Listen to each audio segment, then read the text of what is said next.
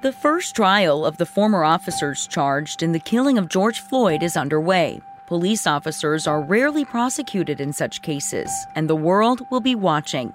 The Minnesota Public Radio newsroom, which has followed this case in detail from the beginning, will bring listeners updates on this monumental trial and the consequences it holds for the city and the country.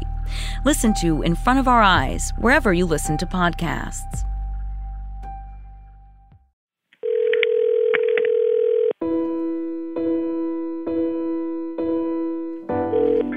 This is Reham. Hi, Reham. It's Meg.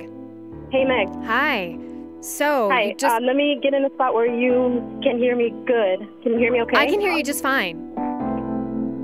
Okay.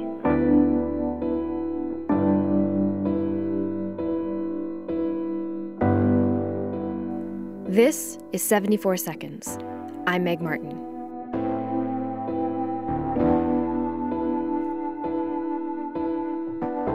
The last time we caught up with you, the jury in the trial of Officer Geronimo Yanez was in the middle of deliberations.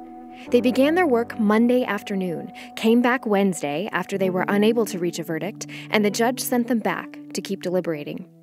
Today is Friday. About an hour ago, our reporters Reham Fashir and John Collins got the alert that the jury had reached its verdict. They headed to the courtroom on the 8th floor of the Ramsey County Courthouse, and they're still over there right now. Our producer, Tracy Mumford, is live on the air right now, so I caught up with Reham after the verdict was read. A jury found Officer Geronimo Yanez not guilty on all three counts, the second-degree manslaughter charge and the two felony firearms charges that he was charged with for endangering Diamond Reynolds and Philando Castile. Okay. So what was the reaction in the courtroom? The judge initially said that no one was allowed to leave the courtroom until he adjourns, but Philando Castile's mother, Valerie Castile, did not wait for that. As soon as she heard the not guilty on the third count, she got up, visibly upset, and yelling profanity, and she just walked out of the courtroom. The deputies could not stop her from walking out, and the rest of the family was crying and visibly shaken. Then I looked over on Yanez's side, and his lawyer, Earl Gray, was obviously happy and smiling. And as soon as the judge adjourned, he was hugging Officer Yanez's family. His mother was tearing up, and Yanez's wife was also kind of visibly, nervous. But he was free to go after that. The judge said that he was free to go. Wow. So a lot of emotion in the courtroom just now. A lot of emotion in the courtroom, a lot of emotion. And, Valerie Castile has been composed this whole time, this whole trial. I had not seen her react to anything at all. And this is the first time that I saw her in this way, that I saw her react this way. Obviously angry and upset. Right. And so now what? Well, now people are just kind of trying to process everything. It was obviously a shock to the family of Philando Castile. They really thought that the state had done a good job presenting the case.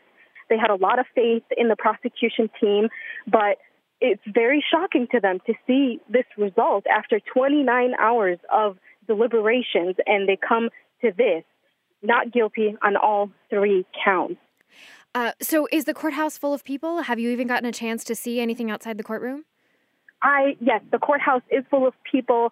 The 8th floor was full of people leaving the courtroom, and we were all ushered downstairs. No one was allowed to stay up there, and the families were allowed to go first.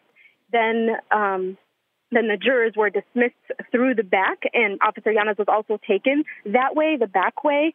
And when I walked downstairs, I saw additional security. This is more security than I've seen this whole trial. There are a lot of deputies around. There are a lot of St. Paul police around. And are they allowing people to stay at the courthouse at all, or are they ushering people outside? They are ushering people outside. At least for us, we were ordered to leave where we were on the 8th floor.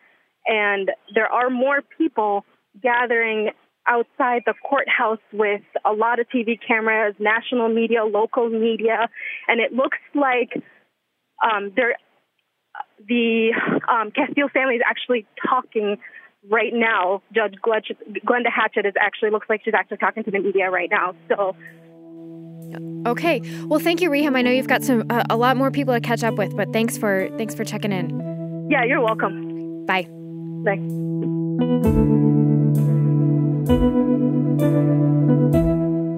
Reham and John are at the courthouse still, along with lots of other people from our newsroom. We'll be back later today or even tomorrow with more. In the meantime, follow us on Twitter at 74secondsNPR or go online at 74seconds.org. 74 Seconds is a production of NPR News and American Public Media.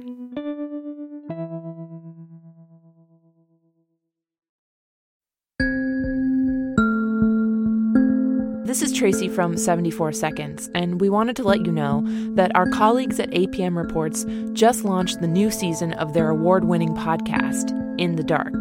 In this second season, they explore a new story with life-or-death consequences. It's the case of 4 people who were killed in a small town in Mississippi, and the story of why a black man on death row has been tried 6 times for those murders. You can listen and subscribe to In the Dark on Apple Podcasts.